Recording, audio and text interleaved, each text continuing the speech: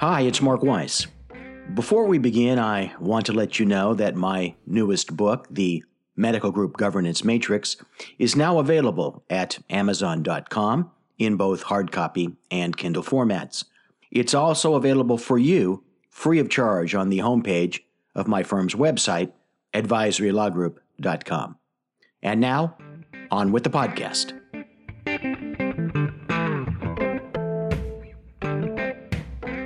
If you're a physician, it's all too likely that you're uncertain about the future, feel the pressure of an all too real, governmentally imposed ceiling on your income, and have even less control than ever over your time.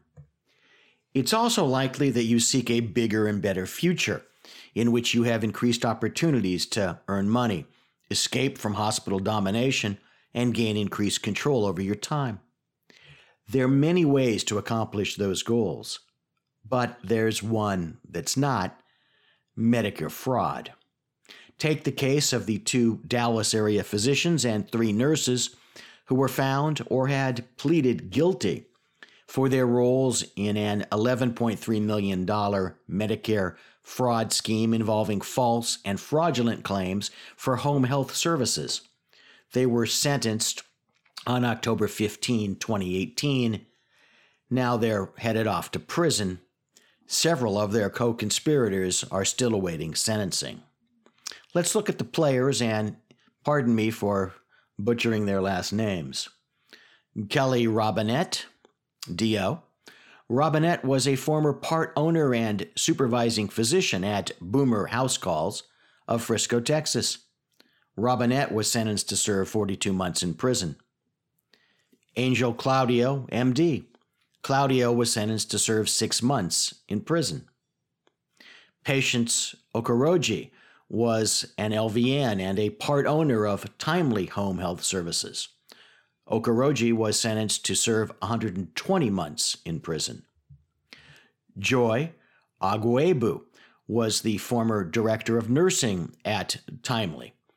Agwebu was sentenced to serve 42 months in prison. Kingsley Nwaguma was an LVN at Timely.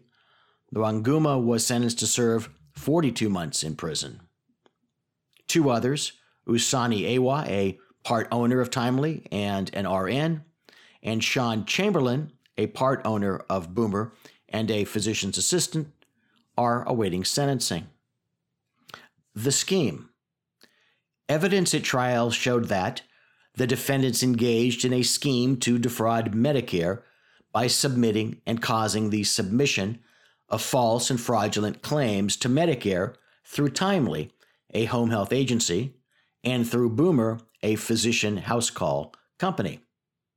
Robinett certified Medicare beneficiaries whom he had never seen and did not care to see for medically unnecessary home health services that were often not provided. Agwebu falsified nursing assessments, and Nwaguma falsified nursing notes to make it appear as if Medicare beneficiaries were qualified for and were provided skilled nursing services. And Timely billed Medicare for over $11.3 million for home health services purportedly provided to Timely's patients, some of which was attributable to certifications that Dr. Robinett signed.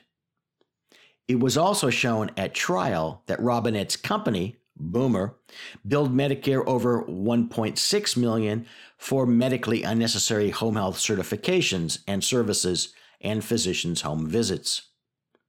On the positive side for this sorry lot, those sentenced to prison won't have to worry about who's paying for their health care. You and I will be taking care of them. Through our taxes, I mean. Hey, we all like money, and many of us seek more freedom from interference and yearn for more control over our time. There are contractual structures to obtain those goals. There are revisions to business models that increase the payoff on all fronts. And there are various forms of investment in facilities to break free of third-party control. With so many legal ways, why resort to short-term thinking that leads to long-term prison sentences?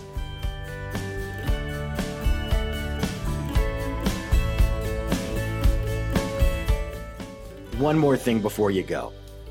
Make sure that you catch every episode of the Wisdom Applied podcast by subscribing online at www.advisorylawgroup.com. While you're there, don't forget to check out our other complimentary educational materials. They're all free, and they're there for your benefit, so take advantage of it.